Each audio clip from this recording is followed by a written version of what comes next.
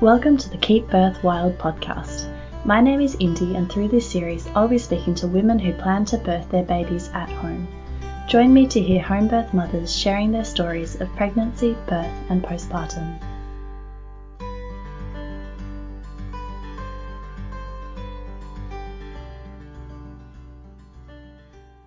In today's episode, I interview Charlotte about the births of her two children, Kyan and Sophia. Kyan was actually born in Cambodia, so Charlotte takes us right through his pregnancy and birth at an NGO maternity clinic. The conditions in the clinic where she ended up birthing were very poor, and there was almost no support at all offered during labour until delivery. Kyan's birth was traumatic for Charlotte, and she was sure after that she would never have any more children. However, 6 years later, after we moved back to Australia, she was shocked to find out that she was pregnant again, and shares beautifully about the healing process of that pregnancy and how she went on to a beautiful outdoor home birth with Sophia. This episode is a little bit longer than usual just because we do cover quite a bit about the birth in Cambodia and the care she received there.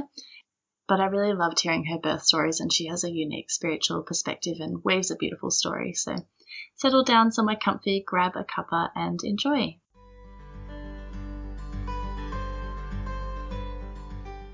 Hi, Charlotte. Thank you so much for joining me on the podcast today. How are you? I'm great, and it's my pleasure. Thank you for having me. Would you like to start by sharing a little bit about yourself and where you're living, maybe a little bit about that beautiful surroundings? It sounds like you're in outdoors, and who's in your family?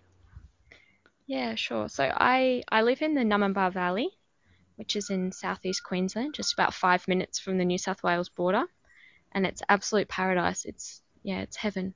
I've lived here for 2.5 years now, and I live in an intentional community of around 25, 30 people, including lots of kids.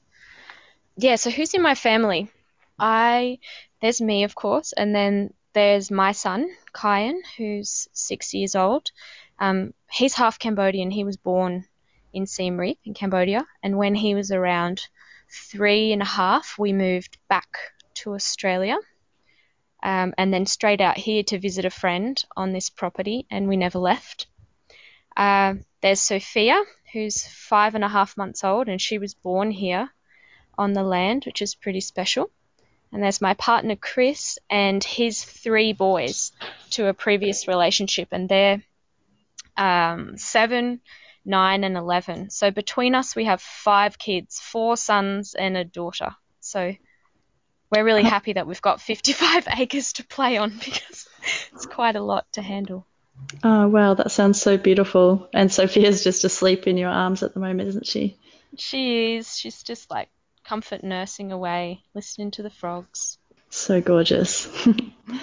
So we might just start with your first birth. I wasn't aware that he was born in Cambodia, but yeah, how did that pregnancy come about and how were you feeling when you found out? So I was only 23 years old when I fell pregnant with Kyan. And I'd been with his father, who's a Cambodian man, for about 18 months at that stage. We were living in Siem Reap, and I don't know what possessed me. I just wanted a baby.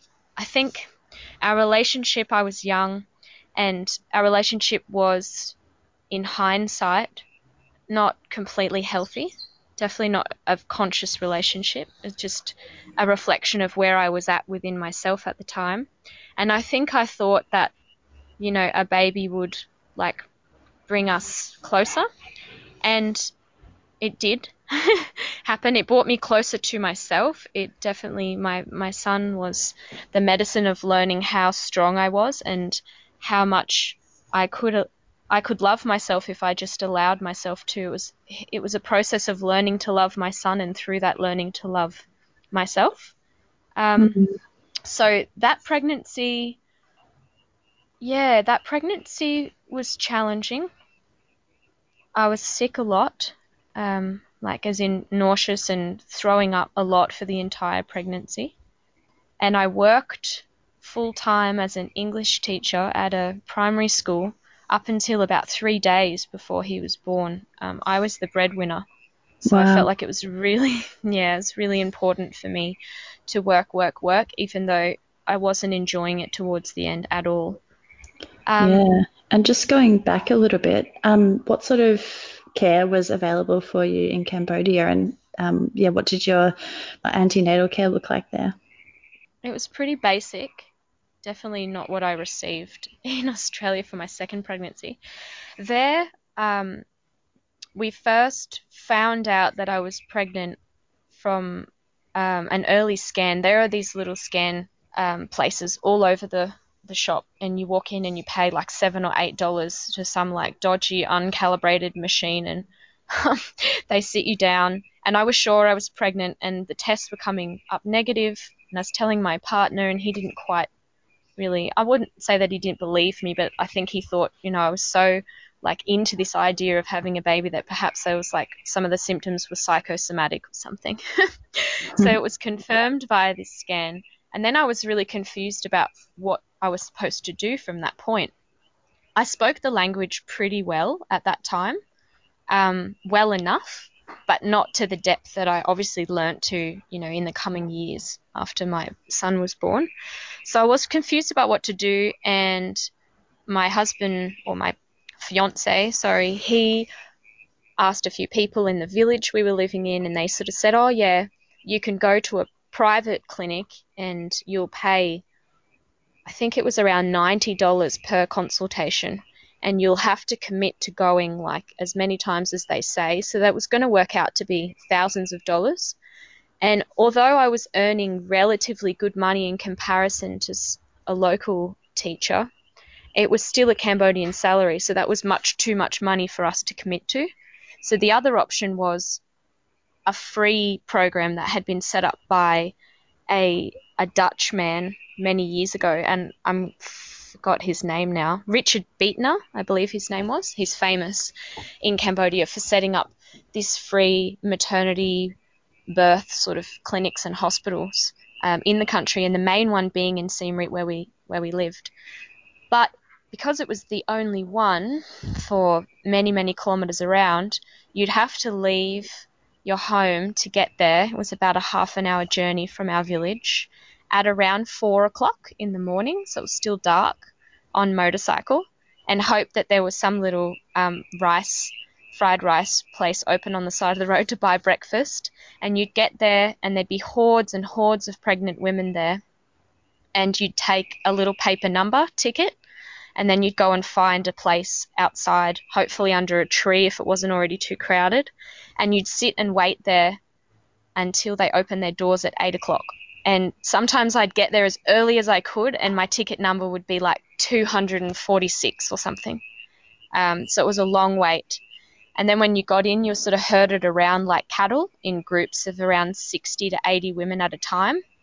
And you're just referred to by a number, because it was too hard for them to be calling out people's names and birth dates and things. So you had to listen really carefully for your number. And if you were to like mishear it, or just miss the number altogether because you were at the bathroom or in a conversation, then that was it. You lost your turn, and you'd have to return the next day.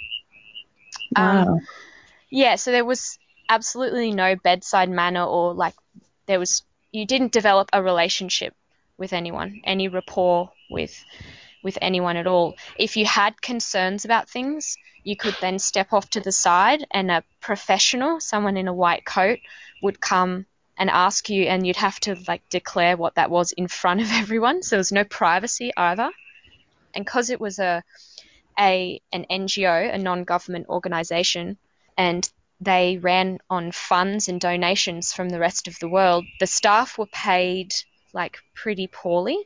So a lot of them were there just for their training to gain experience. So there was a little bit of like resentment because they weren't being paid, say, as much as the nurses at the private hospitals, where the paying patients were. So they could be quite rude and harsh. Wow. So was this the only other option for receiving any kind of maternity care besides the private system? That I knew about at the time. Yeah. Yeah.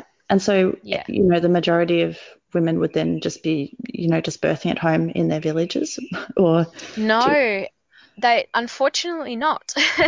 The NGOs and the Christians did a really good job in the 1990s and 2000s of going into the villages and sort of scaring the women to go to the clinics, to declare their pregnancies to the clinics, turn up for the prenatal care, which was pretty adequate, but also banning the midwives from practicing in the villages and banning them from sharing their traditional wisdom of using like herbs and all these sort of traditional practices to ease any discomforts during pregnancy, and also just to, bring on labor and keep progress and all that sort of stuff happening. So yeah, it was unfortunate that a lot of Cambodian women that were pregnant at the same time as me were really indoctrinated into this belief that like the hospital was the only way to do it, otherwise you would birth a sick, poorly baby, or perhaps not a living, breathing child at all.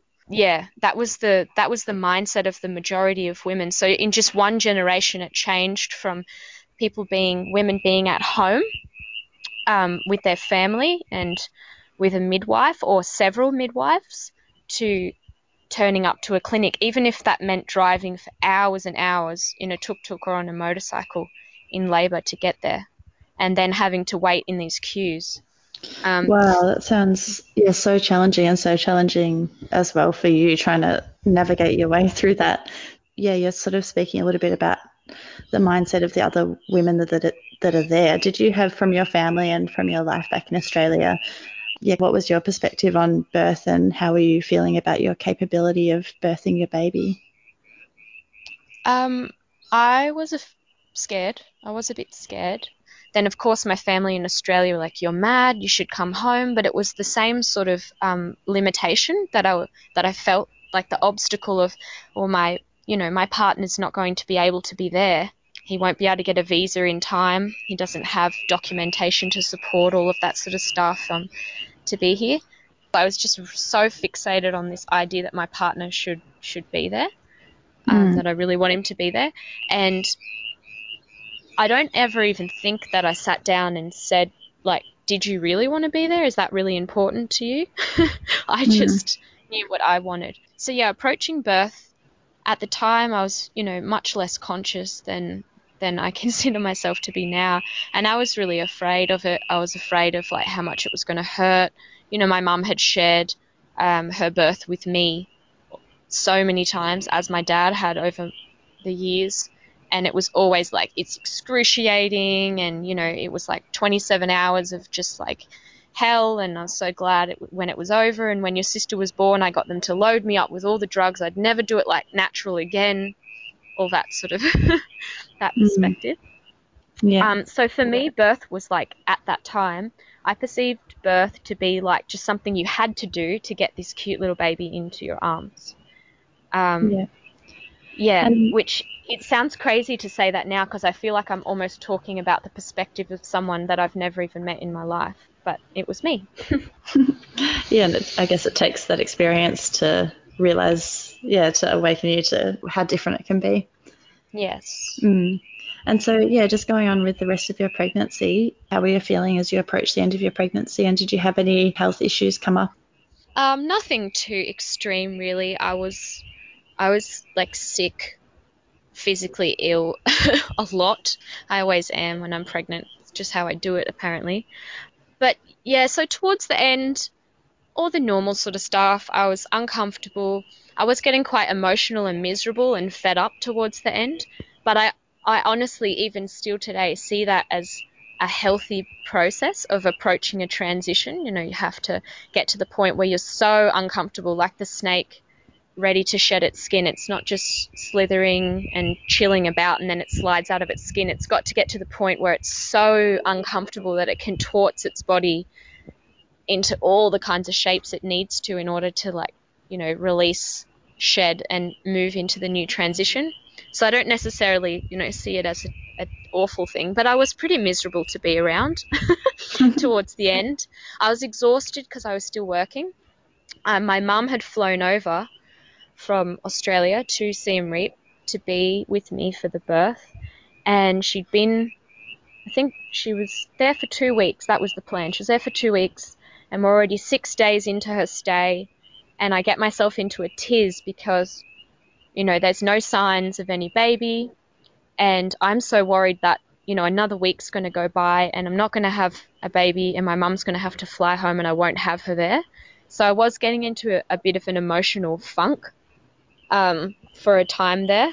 So I wasn't totally sure on my guest date either, on my due date, because technology there is like pretty shabby, and because of the prenatal care that I was receiving, I wasn't totally sure when my son was to arrive, but it was somewhere around the end of March or early April of 2014.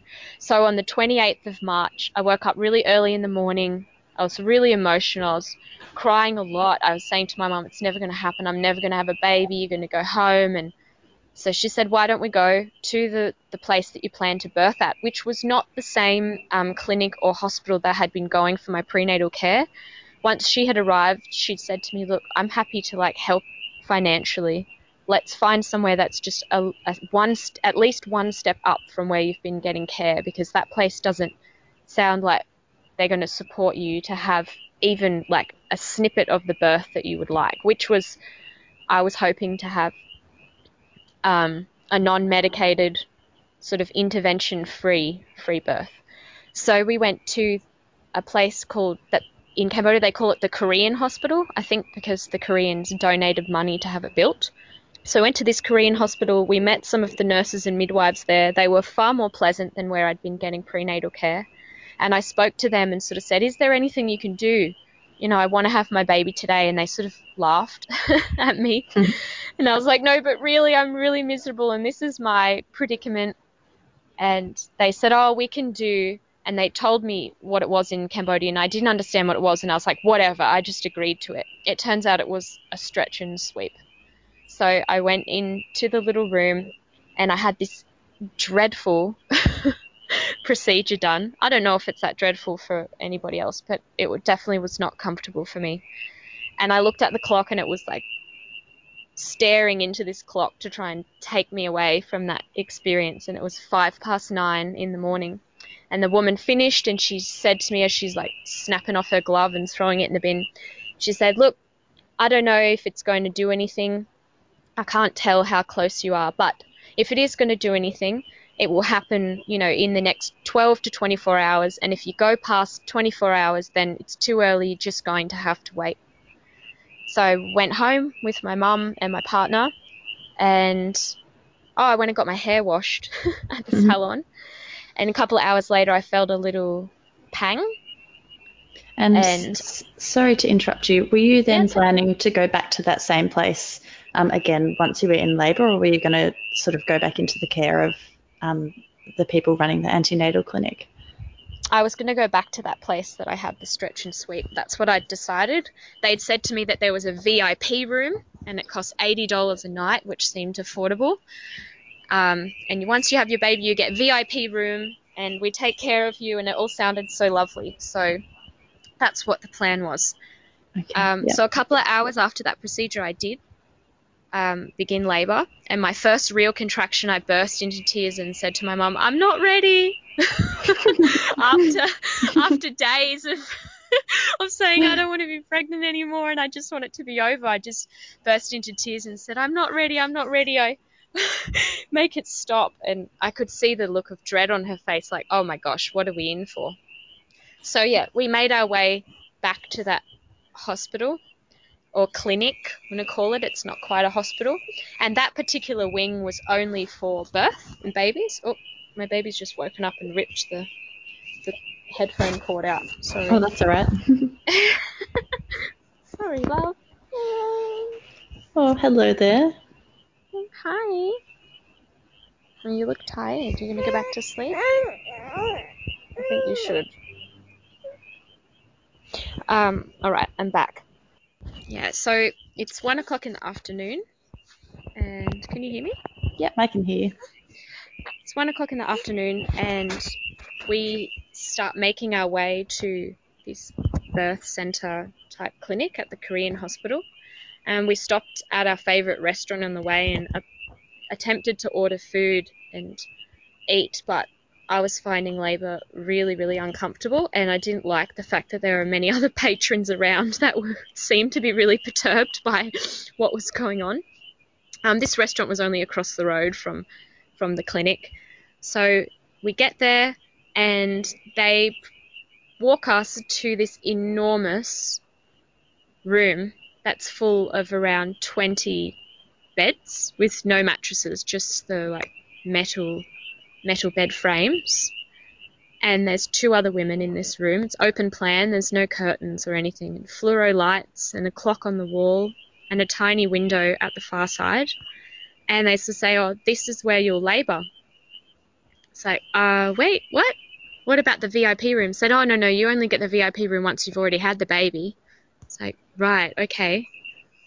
And they said, so when the baby's head comes, you call out to us and we'll come. It's like, right, okay. So we asked, like, which bed, and they're like, that's up to you. You can choose whatever bed you want. So just like I do when I enter a restaurant, I choose, like, the table that's the furthest away from all the people in the far corner. And we start to set up, and I just, like, I don't feel right about it, but I sort of feel like, okay, well, it's a bit too late now to change plans, so we'll just have to go along with this. So there's, like I said, there's no mattress on the bed. So my partner asked one of the cleaners that were cleaning the room, because the staff was sort of made it clear that, like, unless there's something wrong or the baby's head is crowning, then, like, we're not here to help you, sort of thing. Your family's got to do that for you. So we asked the cleaner, and she said, oh, yeah, you've got to go to the little corner store underneath the clinic, and they sell everything that you'll need. So he went down there and he got, like, the little, bucket for me to, like, wee and poo and vomit in, and a bunch of food and some water and a little roll-out mattress thing. I had a yoga ball and I had a picnic basket, actually. That's the best thing I could find at the market, a picnic basket that was filled with, like, baby's clothes and comfy jammies and stuff for me, and all the little, like, luxury things that I thought that I might want or need in labour. But he got, the comfy stuff that I hadn't thought of, like a pillow and mattress and blankets. So labour progresses and it progresses, and I'm finding it really uncomfortable. I definitely was not prepared at all. I hadn't really prepared myself to manage. I would call it pain through that labour. For my I guess you had your mum there as well, who, perhaps wouldn't have really had much insight into ways to manage the contractions and things as well, and had her own sort of story of fear and absolutely, yeah.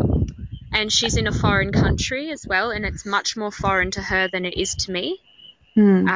She doesn't speak a word of the language, and she's feeling really anxious about everything. She's feeling anxious about the fact that there doesn't seem to be any professionals around, and for her that was when she suggested that we try a different place to give birth. She was, hoping that they would have some professionalism there, that she'd feel sort of backed up. So yeah, she was really anxious, and even though she never said that out loud, I could feel that energetically, that I didn't really have a support or a backbone. So labour was really challenging, and at some point my partner found it too hard to deal with.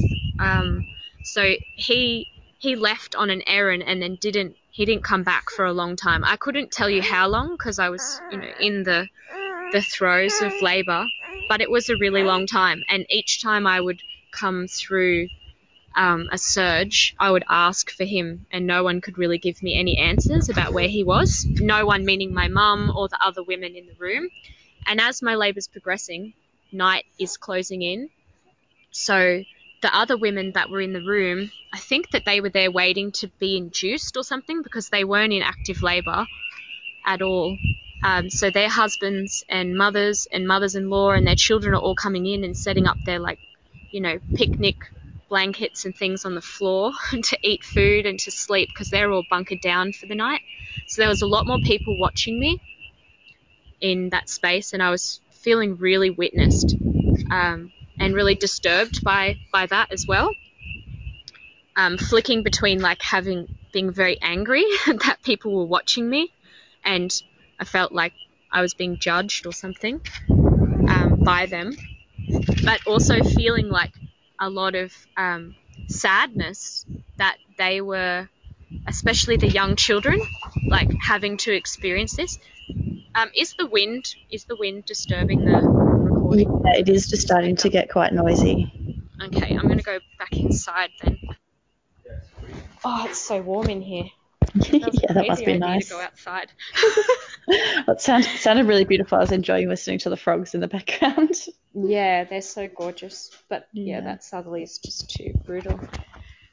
Yeah, so I'm swinging between, sadness and anger in that experience. It's nighttime now. I'm convinced that I'm never, ever, ever going to have this baby ever.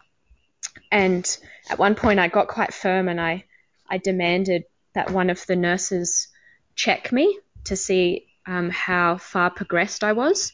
And I was convinced at this point that I must be, somewhere toward 10. Like, let's say I'm 7 centimeters or something like this, even though I also believe that I'm never ever going to have this baby. And she checks me, and she says in Khmer, "Bui," which means 2. And that was it. I was just devastated. Like, I just crumbled at that point. And there wasn't really any like building me back up from that point.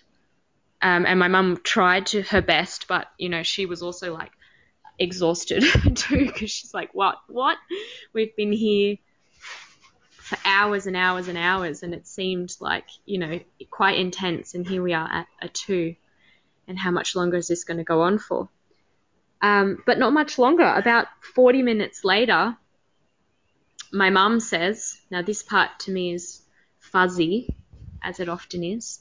My mum says that my tune changed, and I all of a sudden went very quiet and very inward. From before that point, I was extremely vocal, much to the the other people's distaste that were in that room. Cambodians generally birth very quietly, they're very conservative. So she said I went very quiet and very inward, and she said to me, "Charlie, what's going on?" And I ignored her. So then she did what most mothers do. They use your full name. She was like, "Charlotte Louise, what is going on?" And she realized that I had blood on my hand. I had reached inside of my sarong that I was wearing, and I had felt a baby's head crowning. So she called out to one of these nurses who was waiting that whole time to be called for that very reason. And they came and they rushed, and it was all chaotic, and they had a wheelchair, and they're asking me to get in the wheelchair and to sit down. But at that point, I was feeling like pretty unsafe. Like, I didn't even want them to know that my baby was coming. They didn't feel like I trusted them enough to sort of let them know that, but my mum had, so I went along with it. They wheeled me into that same room that I had the procedure in earlier that same day, and they wound the bed down, and I tried to get me from the wheelchair into this bed, and it's so awkward and, uncomfortable and painful. And I lay down on that bed, and then I feel this this awful sensation, and I look down between my legs that are raised up on stirrups, and I see one of those nurses with a pair of like scissors in her hand. It's like, what? And then bang, out comes Kyan. He's born like just without a push, just gush. And they put him on my chest, and I later learnt that they gave me an episiotomy. And it's just routine. Yeah, it's just routine. It's just part of what they do. Wow, they didn't even how they've tell been you. trained. No, they didn't tell me. And he was already out. Like, he was ready to come out. My body was doing everything it needed to do. So it was totally unnecessary, but part of their process, part of what they do. So he's born pretty easily. They put him up onto my belly. I tried to move him to my chest, but his cord was really, really short and he couldn't reach. So he stayed there for quite a while. He cried straight away.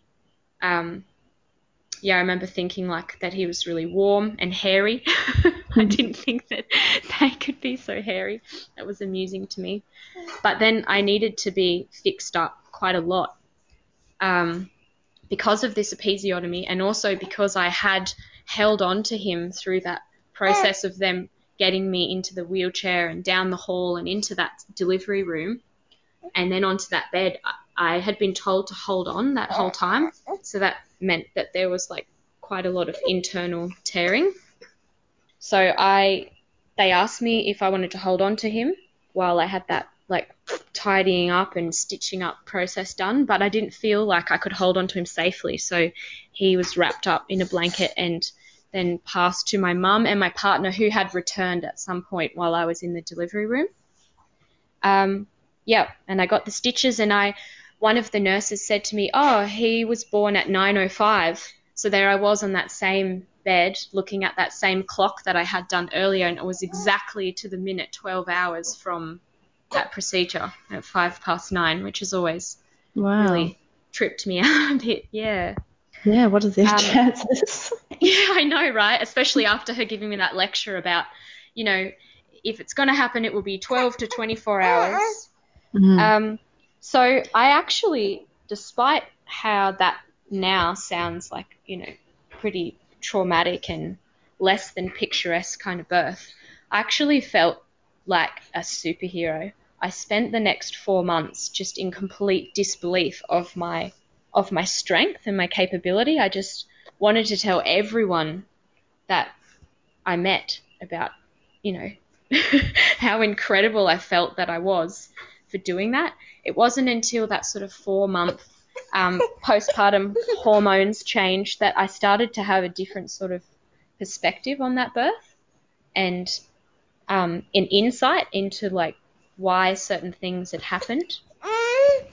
And did you have much idea of what was kind of standard care in Australia and what, how things would have been different?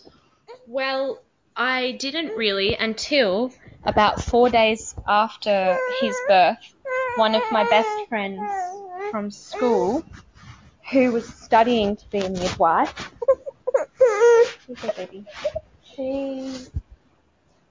she phoned me, and I told her about my birth, and I told her that I had been given an episiotomy, and she was so shocked. Not only shocked, she was completely offended that that was something that they were still doing routinely.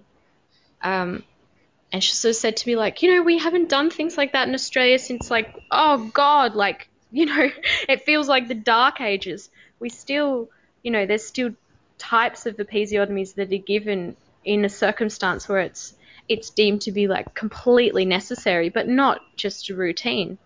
So, yeah, that was the first sort of seed planted in my head that made me question some things. But that feeling of like feeling so invincible and so powerful sort of meant that I started to watch a lot of birth videos and became a real birth nerd. And then after my birth, learnt about the natural process of a birth and became really interested in that.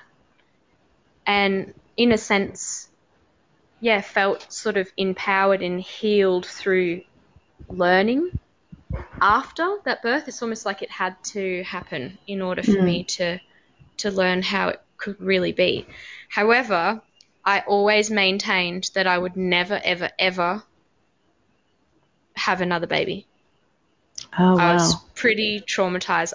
My pregnancy was challenging, and that birth was like super challenging. And the recovery, the postpartum was, that really kicked me down. I was under the impression that you'd have a baby, and then that would be it. It would be all over. You wouldn't have to be pregnant anymore. But that it was a rude shock to me about how sort of like dismantled I would feel, more physically than emotionally. Like I said, emotionally I felt like a superwoman. I felt on top of the world, invincible.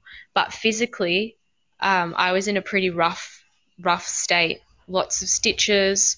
I had put my back out, but I didn't realize that I had. I thought it was just like aching from stitches. So it wasn't until around a week after birth that something just clicked back into place and I could walk again. But previous to that, I wasn't able to walk. So I was really, really grateful that I had my mum there to help me out, and a village of women where I lived to cook meals, and everyone took care of me.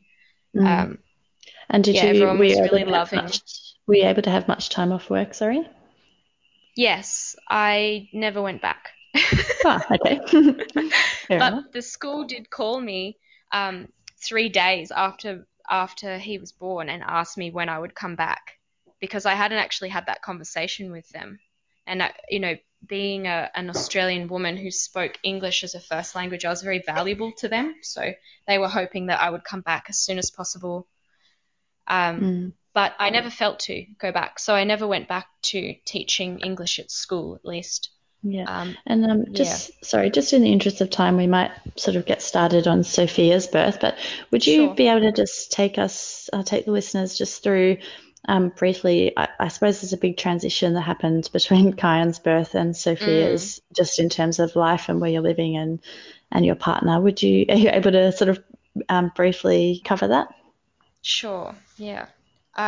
So between Kyan's birth and Sophia's, about a year after his birth, the relationship dismantled and I became a single mum. I still maintained I would never have another baby, but as it happens, life goes on and I moved to Australia and I find myself in the Numinbah Valley where I am now, and I meet a beautiful person, and we still had no plans to have a baby at all, but it happened. And from the first birth to finding out that I was pregnant with Sophia, I had done a lot of soul searching, a lot of inner work. I could really see exactly why I had the birth that I did for my first. Also, I had broader perspective on the relationship and why it didn't work and the sort of stuff I had to work on myself. So here I am, how many years later? 5 years later, and I find out I'm pregnant with Sophia. And she's a total surprise, a delight now, delightful surprise. But I was shell-shocked and really scared, actually. Really scared, or the wounding or the stories that I thought that I had really worked on, which I had. There was a deeper layer of inner work that I needed to do around, the fear of abandonment, the fear of having to find that strength to do it on my own again. And I actually wasn't super afraid of giving birth this time, given that I had become quite a birth nerd between my first birth and this pregnancy. So I wasn't working on a fear of birth or the fear of, or the pain and all the things that could come up with that. It was more the fear of my life changing shape so dramatically and my relationship changing shape so dramatically again.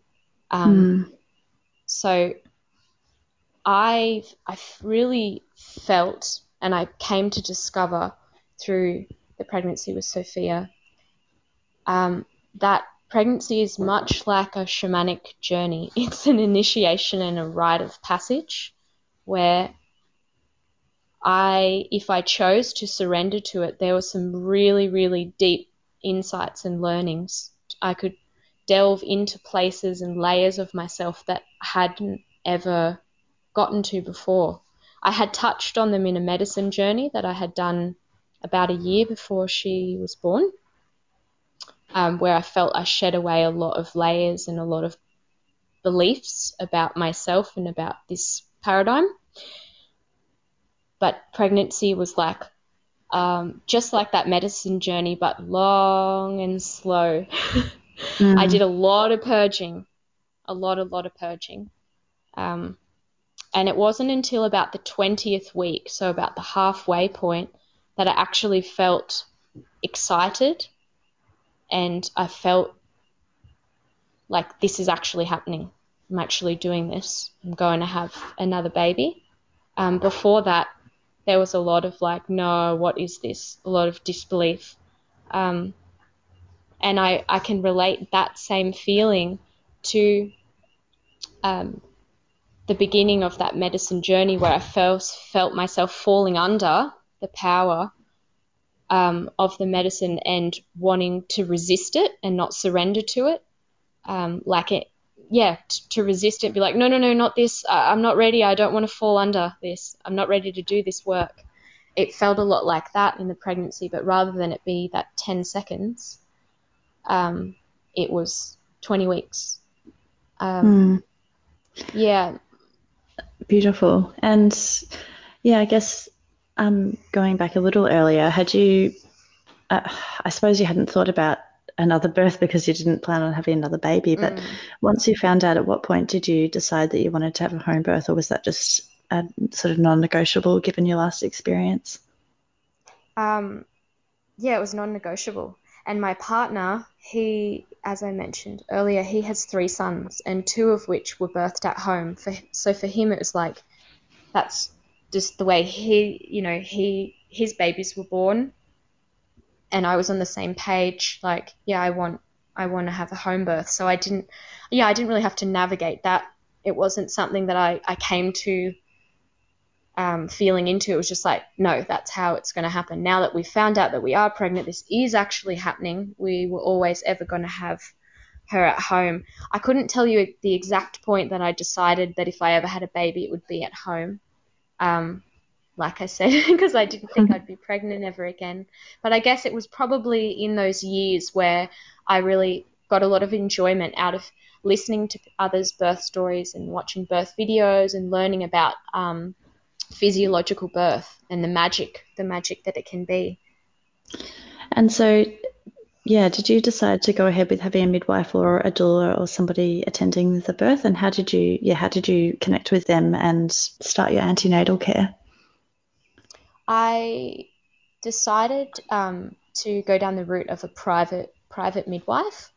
I didn't start looking for a private midwife until I was around like 18 weeks pregnant, because I was really struggling to digest the idea that I was pregnant and to get on board with that. My partner was on board long before I was, but yeah, there was a lot of resisting.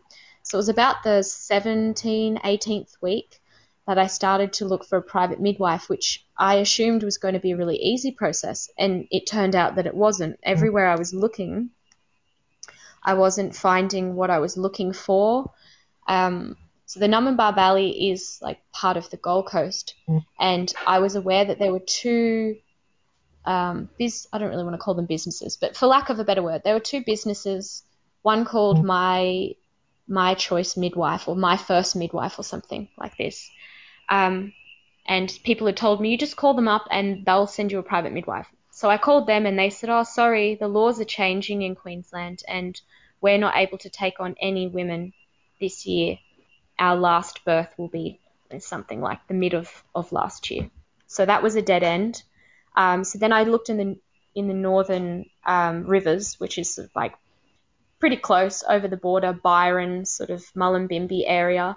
I looked there and I found many more private midwives, but they weren't prepared to travel across the border to where I am. They felt it was too far and would like me to negotiate. And someone even suggested I hire out an Airbnb like once a month or something to have a prenatal visit. And I just felt it was ludicrous. So there was a point where I thought to myself, maybe I just won't even have a midwife. Maybe I'll just have a doula or something. But then a woman called Andilla, through the grapevine, her contact details come to me. So I give her a call and she sounds really down to earth. She asks me to send her a brief email about my first birth or any other pregnancies I've ever had. So I do that and we meet in Nerang, which is a town or a suburb 35 minutes from where I live. And I just love her. She's totally islander, family, big mama. I felt like very honoured by her. And I told her about how my partner and I had this idea that we wanted to have a baby on the land. So not just a home birth, but a birth like outside under the open sky in a rock hot tub with a fire. And she was fully on board. She's like, look, I've never done that before. I've done lots of home births. I've worked as a midwife for 16 years. That sounds pretty cool, and I'm willing to support you to do that. So she became my midwife from around the halfway point, maybe a little earlier. And she was fantastic. She would come out to see me each time, and it was really casual. She'd bring like a bit of yummy food for me, a bit of breakfast. And just like my first pregnancy, my second pregnancy was really challenging, probably more so than the first one. I was sick constantly, had migraines every morning that I woke. But she was super supportive and super supportive of anything I wanted to do. If I said to her, look, I don't want to take prenatal pills because they don't align with me and they make me feel gross and nauseous, she would come and back and be like, how about some nettle tea? How about alfalfa? And just empower me to really take and do what aligned with me. If it doesn't feel right, I trust that it's not right. Let's find a different avenue. So she was really supportive. It sounds like you had a little bit of preparation to do for getting your birth space ready. Was that your partner's job? Yes, it was. He came up with an idea to buy a spa shell. We found one on Gumtree for about $50, and we bought this spa shell, and then he built another rock hot tub around it and plumbed it in this time, so plumbed it into the gas right by the cabin that he lives in on the land, which is next to the dam where you could hear all the frogs in the earlier part of the recording. Beautiful. And I think you sent me a photo of that. It looked absolutely amazing. So I'll have to share that on social media for anyone who's listening. It was just so beautiful. It was so magic. There's also a space for the midwife to be, because I was very adamant that I wanted a birth where I didn't feel witnessed. I didn't want to have someone like watching or supervising, because I was completely whole in myself that I could absolutely do it. I didn't have even like a tidbit of fear that something would go wrong. I just, liked the idea that someone was around, but I didn't want to be witnessed and watched. Beautiful. So maybe just heading into your birth, what were some early signs of your labour, starting with Sophia? Early signs of labour were tricky because I was finding that for 8 days previous to actual labour, I would begin to get contractions or surges around 1 o'clock in the afternoon, and they were sporadic and they wouldn't amount to anything. So each night I would lay down in bed thinking I'm going to have a baby in my arms by the morning, and I'd wake up and she wasn't here yet. So it was a little challenging that on that 8th day at 1 o'clock in the afternoon, these surges started to happen. And by that point, I had learnt to just like kind of keep quiet about it, because I had got overexcited and shared it with everyone every single day until that point. So it's around 4 o'clock in the afternoon. We're going to have a community dinner. So I'm preparing a couple of meals, and it's been 3 hours and it feels like they're becoming a little bit more regular. But I didn't want to jinx myself, so I'm not timing them at this point. And those signs were sort of, I had a lot of pressure down low, but also, just some slight sort of cramping, tinging feelings. Then we were supposed to have like a little check-in circle before the dinner at 5 o'clock, but I decided that I wanted to just stay home and really feel in to whether this was going to be labour or not. So I cancelled on the check-in circle and said that I'd be there for the 6 o'clock dinner. So I turned up at 6 o'clock, and as it happened, the circle had run overtime. So I joined the circle, and by then I'm sort of sitting and I'm listening to other people share what's going on for them. And I'm starting to feel that, like, I think this is the real deal. I think that we're actually going to have a baby pretty soon. There was a couple of other people in the circle who they could see that every now and again I would drop inward and be more conscious of my breath. So they were giving me like little cheeky sort of winks and grins, because everyone in the community was on board. They knew that what the plan was. There was going to be a baby born on the land really soon. So we have dinner as a community, and it's really fun. There's probably around like a dozen, maybe 15 people there. There's a lot of action, a lot of love. We're sharing this beautiful meal, and things really start to pick up. So I looked over to my partner and said, okay, I think it's time that we go back to the cabin now. So we come back down to the cabin. I put my son to sleep, and my partner's so excited. He's like, so should I feel the hot tub? What should we do? We're going to have this baby? It's like, no, I think that I just want to feel into this. And by this time it's around 8:30 in the night. So we both go to bed. He falls asleep in 2 seconds flat like he does every night. And I'm laying there in like an increasing amount of discomfort, but there's still like a good, probably chunky sort of 15 minutes between these surges. But I really wanted to do it by myself, do this part by myself. So at some point I fall asleep and I wake up from a beautiful dream that two of the people who were living in the community at the time, myself, my partner, and one other person, were at the Natural Bridge, which is a beautiful cave and waterfall about 2 minutes down the road for us, full of glowworms. And we're there in the middle of the forest, and the water is like rushing. I can hear it. It's so loud. We can't even hear one another speak. It's natural and lush, and there's birds, and it's just coming on to sunset, and I'm in labor. And then I wake up from this dream with the most intense surge that I actually got for my entire labor from that point. So I attribute it to the fact that I was just like woken in the middle of it. I didn't really have time to drop in and, be on my breath to ride it out, that I was sort of like dropped in the deep end of it. So I'm woken from this dream and it's midnight. So I get out of bed and I start sort of swaying and moving around, and I'm trying my best to time these surges, but it's really increasingly challenging for me to do that. I felt like my phone was sort of this void, and every time that I would look at it or pick it up, it was really stripping me from that experience of being inward in my labor. But some part of me felt like it was necessary to know exactly how many minutes are passing in between these surges.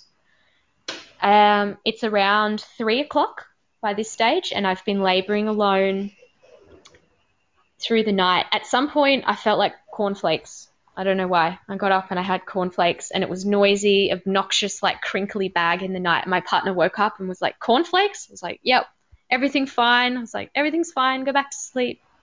So I labour like this for a while, inside and outside. And then I remember that a sister had given me an essential oil blend. I can remember a couple of things that were in it. There was some like jasmine and some clary sage in there and a couple of other things. And she had given it to me and told me to put it on the pressure points on my body to keep labour progressing. So I got this oil out and I tried to remember where the pressure points were, and I was like, I can't remember. And I went to pick up my phone to Google it, and then I was like, actually, you know what? I'm turning my phone off. I don't want the phone in this experience anymore. So I put it away and I decided to tune in with myself to where those pressure points were. And I don't know if I remembered all of them, but I remembered the ones that I felt I needed to. So I put this oil on and I start massaging myself, and then within the next surge, things really pick up from about 10 minutes apart, 10, 15 minutes to 3 minutes apart consistently. So it's 3:30 now, and I'm a bit confused because I feel so good. I feel like so on top of it. I feel really with it as well. And in my first birth or my first labor, I felt really out of my mind. I attribute that to just being in a fear space, really tapped out of myself, really tapped out of my power. Whereas in this labor, I felt so in control, so on top of it and so good. I was sort of like, right, so the rule of thumb is 5 minutes apart, lasting for 1 minute at a time. If you're going to go to the hospital, you start making your way there. If you're going to have a midwife, you call her. But I felt like, is it dramatic to call her? I mean, it's 3:30 in the morning. It's going to wake her up, and I feel so great. But I decided, you know what, I'll just call her and check in. So I call her and I sort of give her that whole spiel about, oh, sorry to wake you up, and I don't know if it's like really labor or not. They're happening every 3 minutes. And she was like, girl, you're going to have a baby. I'm coming. Is there anything you want? It's like, yeah, coconut water and some ice. I don't know. We wanted a bag of ice. I can't remember why. I think it was for my partner. So she said, all right, I'll come straight away. She said, go wake your man up. So I jump into bed like, you know, a kid on Christmas, jump on top of him, and I was like, guess what? It's like, what? I said, we're going to have a baby. So I was so excited. So he launched out of bed. We were so excited. He started to fill the hot tub. And by this stage, the sun's starting to come up. It's around maybe 5 o'clock in the morning. It's a little blurry to me. And Andilla arrives. She arrives. She asked me a few questions. She checks baby's heartbeat. Everything's beautiful and fine. And she sort of gives us the go-ahead to jump in the spa. So my partner had set up this amazing space around the spa with crystals and crystal bowl. I had made a medicine drum in the first trimester of my pregnancy. So the medicine drum was there. He had the didge. And he sort of walked me to the spa and was like, okay, we'll do a little ceremony around like creating a protective sphere. We'll call in like guides, call in ancestors. It was super beautiful. So we did this little process. He smudged around the area, and then we hopped into the water. So at this point when we're in the water, I feel like when I think back to my birth, this could be one of the most beautiful parts, where labor was still, I was still able to dance between worlds, so be really present and giggly and chatty, and then also drop inwards before I'm sort of like, you know, on another planet. And we had this time to really connect in with one another, and that, to me, it felt very telepathic. And I feel like if we hadn't done that, if we hadn't sat in the water together, just eye to eye, that perhaps the labor wouldn't have been so much of a dance of the two of us bringing our baby to earth, but more like I'm giving birth and he's sort of assisting somehow by, you know, bringing glasses of water when I need, or like rubbing my back here and there. Instead, it was like we were super in tune for the rest of that journey together. And I attribute that to us just dropping in and connecting in that early stage in the water. I'm not sure how long we were in there for. It could be like an hour or two or something. I'm not really sure. Time didn't feel appropriate to keep tabs on it. So yeah, we're in the water, and then things started to slow down a little bit. So I felt like it was time to get out of the water, have a little bit to eat, check in again with Andilla. I think there's a vague memory of my partner like preparing some food in the kitchen, and all of a sudden like me really feeling very heavy and a lot of pressure down low, like I sort of get that waddle on and I can really feel things are happening, and I'm leaning on his shoulders in the kitchen and I'm being encouraged to like go back to the water, but I had a little bit of resistance to do that. I wanted to stay like on land for a little bit longer. So I went out onto the deck and leaned up against the railing. And when I had visualized my birth throughout my pregnancy, that visual kept coming up for me, where I was leaning on the railing. There's a passion fruit vine that's growing all along it, and I'm looking at the dam and I'm swaying and moaning and toning. It happened just identically in in my labor. Wow. Yeah, they were like really beautiful details of my labor, that I was watching nature play, dance and sing all around me. I just wouldn't have had that same experience had I been inside in four walls. I really, I could almost feel like I could inhale the expansiveness of nature. So if it ever felt like, oh, this is intense, I can't do this, I just look up to the sky or look up to all of the mountains around me, and inhaled them deeply, and I felt like it filled me with the power to just keep going through that process. So I'm not sure what I would have done had I been inside. All of a sudden I feel like warm and wet down below, and I look at my inner thighs and I can see like little white specks of, I guess, vernix or something. And it's feeling like kind of gloopy. So like, all right, it could be time now. And in that moment I go to vomit, to purge, and I just felt like myself open so much more in that moment. I did that a couple of times over the railing, and then my partner and midwife guide me back to the water, and we jump in, the both of us together. And I remember looking at all of the vernix and stuff floating through the water to the surface, and it looked like a galaxy with all these little stars. And we were sort of like lifting it up and talking about how magic it was. And then, surge comes, and everyone else is on board. Everyone else is like, that's it, we're having a baby, she's coming. But for me, I'm really struggling to even believe that there's a baby on their way, because I was still feeling so cool, so calm, so level-headed about everything. And I was waiting for that moment where I felt like, totally dismantled. And it just wasn't happening. So I just couldn't get on board with the fact that there was a baby so close. It's like, no, I should feel like halfway to death, right? But it wasn't happening. I was feeling so good. By this stage, it's around 9 o'clock in the morning, and the sun is becoming pretty intense because this is December, so right in summertime. So my partner gets out and he sets up a gazebo over the top of the spa. So we can still see out into the dam. We can still see like the frogs and the reeds and all the water, but the sun is just not beating down on us at that point. So he hops back into the spa, and he's feeling with his hands. He can feel that she's on her way, and he's telling me like, babe, she's only this far away, and pointing to his fingers. And I was like, no, it's not real. It's not real. It's like, it is. And surges are coming, progress is being made, but I'm the only one who doesn't seem to be on board with the idea that there's actually, going to be a baby arriving soon.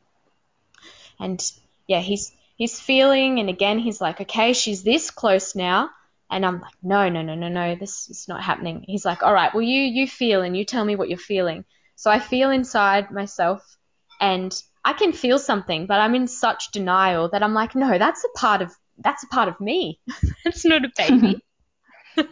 She's like, what do you mean? Like, you can't feel that? I was like, I can, but it's, it's squishy, and it doesn't feel like a baby. It's definitely a part of me. And well, then my midwife's like, the skin kind of wrinkles up on their head, so it does feel. I had a little feel during Alice's labour. It does feel quite squishy and like not like a head. Not like a head, right? And also, my hindquarters had broken when I was sick in transition before I got into the water, but the forewaters hadn't broken, so she still had an intact sac around her head. So that's what I was feeling. And yeah, like you said, it feels squishy and unlike a head. So we start talking about the fact that it could be her sac, and my midwife's like, oh yeah, I've been there for the birth of a couple of babies that were born in their sac, and I'm sort of sharing about how someone had told me that the status of being a Dalai Lama meant that, you had to be born in Kal, like in your complete and unerupted sac. And we're sort of like, oh, imagine if that happened, and then bang, my water breaks. And in that moment, I went from being like, I'm not really having a baby, to like, oh my gosh, this is happening. Wow. And I need to have this baby right now. And my son came back down the hill from the house where he was playing. And I had said throughout my whole pregnancy that I really didn't want to be witness. So I only wanted it to be my partner and the midwife if I chose to call her on the day, and nobody else. So I asked him if he could get me a glass of water. And that was sort of my way of like testing whether he was going to be there in support, or if he was going to have this sort of like, needy energy that I wouldn't be able to fulfill, and that would become like, a disruption to that process. But instead he raced off, he got me a glass of water and he set it down on one of the rocks at the hot tub, and he sort of mentioned to me a couple of times and reminded me to drink it. So he was there just to witness. I didn't feel like there was any sort of vacuum of energy from him. And he's feeling her head and she's so close, and he's like there in total support, kissing me all over, stroking me, and I'm bearing down. Part of it felt like I was really putting a lot of energy into bearing down, but it was mostly my body just pushing this baby out on its own. So she does that, sneaky little thing that babies do sometimes, where they get so close and then they suck right back up. And I remember saying, no, don't do that to me. But it was pretty smooth. Probably from the moment that water broke, it was around definitely less than half an hour. Let's say like 15, 20 minutes from that moment until she's right there. She's right there. The top part of her forehead's out. Her eyelids and the tops of her ears are out, and my partner's like, oh, her little ears. And at some point there was like a part of me that just clenched. So I felt so loose and so open. I was making a lot of sound, like deep guttural sort of toning, and I could feel myself opening. And then I don't know what triggered that feeling. I don't think it was a thought. I don't have a memory of a thought, but something made me just like clench and tighten. And as I did that, she kicked me, and I felt it like up in the top of my abdomen. And at this point, I'm on my hands and knees in the water, and my partner's behind me. And I was sort of like, ow, like, is that you? Asking my partner if it was him. And he's like, no, it's not me. And I wasn't sure what was happening until a third time she kicks me. And I was like, oh, she's kicking me. And my midwife, this was the only sort of guiding or not even coaching, the only sort of guiding that she did for that whole process. So she was like, she's saying, Mama, open up and let me come out. Because I had just sort of like clenched her right on her forehead. So as soon as I did that, I put like conscious energy into like, oh yeah, I am doing that. I am like, clenching and tightening. Out she comes. And my partner receives her in the water, and he pulls her up, and she's like crying and screaming straight away. And I'm still on my hands and knees. And for me, it feels like an absolute eternity until I turn around to meet her. But as it happens, when I rewatch the recording of it, we have a little like 3-minute snippet of the birth. I turn around right away, like within the first 10 seconds, but time was still so abstract, still so infinite that it felt like forever and ever until I turned around. So sort of thread my leg over her cord, and my partner's like holding her against his chest. You can see her little face. She's all purple. And I start saying, oh, my baby, my baby, my baby, which is really profound, because in that medicine journey that I had that year before that I mentioned, as I came out of the medicine, I was saying exactly that in the same sort of way, like, my baby, my baby, my baby. So he passes her to me, and yeah, she's perfect.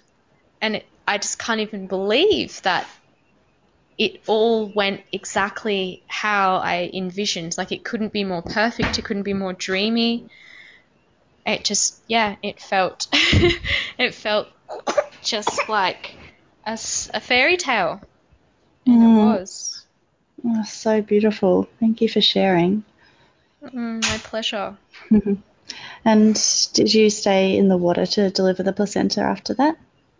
No, I didn't. I sort of had a rough plan or a rough idea that I would birth the placenta out of the water, but I wasn't attached to that. But after about 5 minutes, I started to feel a bit cold and uncomfortable in the water, and just had this feeling like I need to get out immediately. Like, I need to get out. I want to get out of the water. So the minute that we stood up to do that, it was all of a sudden like we were human again. We were like awkward and naked and slippery, and baby's still attached by a cord, and we have to sort of like duck under this the gazebo that my partner had propped over the spa. And it was all just like a bit awkward as we walk across the lawn back inside to dry off. But my midwife had prepared this really comfy space across the couch, and I laid down, and probably within 15 minutes I felt those after pains. Sophia had already found the breast and she'd latched, and my placenta was birthed with no trouble, with ease and grace, on land at that point. Beautiful. And did your midwife stay long to sort of keep an eye on you guys, or did she head off after that? She stayed for a couple of hours. So Sophia was born at 10:45 in the morning, and I think Andilla left at around 1 or 2 o'clock in the afternoon. So she stayed a little while. We had decided to leave Sophia attached to her placenta for a few hours until we felt like the cord was like white and had collapsed on itself. So she stayed for that process where my partner cut the cord, severed the cord, and she went to give me a shower at one point. Once Sophia was detached from placenta, Daddy had a big cuddle with her, and my midwife's like, "Oh, come on, let's go and have a shower now." But I didn't want to, because I still had a bit of blood on me, and it sort of represented this really like primal, very powerful feeling that I felt about myself. Like I wasn't ready to wash that experience away. I wasn't ready to wash all of those like birth smells and colors away. I actually wanted to wear them. I wanted to wear them for as long as possible. So I declined that offer to have a shower, because I remember saying to a friend a couple of days later, sort of joking with her, where I'd said like, I never want to wash it away. Like I want to wear it forever. Wow, sounds like such an amazing turnaround after your first birth. I'm curious to know how you're feeling about the possibility of another birth, or if this is definitely the final birthing experience for you. Yeah, that was the final birthing experience for me. That's beautiful. It was, I couldn't have asked for anything more. It was just so magic. Yeah, so for me it's like she's the final one. I have my little girl. Yeah, and for your partner after 4 boys, or yes. He's got 3 and you've got 1. A little girl to finish the family be a father of a daughter. Yeah, that's pretty special. It's so special. Lovely. Well, we've wrapped things up, but thank you so much for sharing, and so honestly and beautifully. And I'm really excited to share some pictures of what sounds like an absolutely amazing birth space and amazing birth. Yeah, it's been my pleasure. Thank you so much for allowing me to share.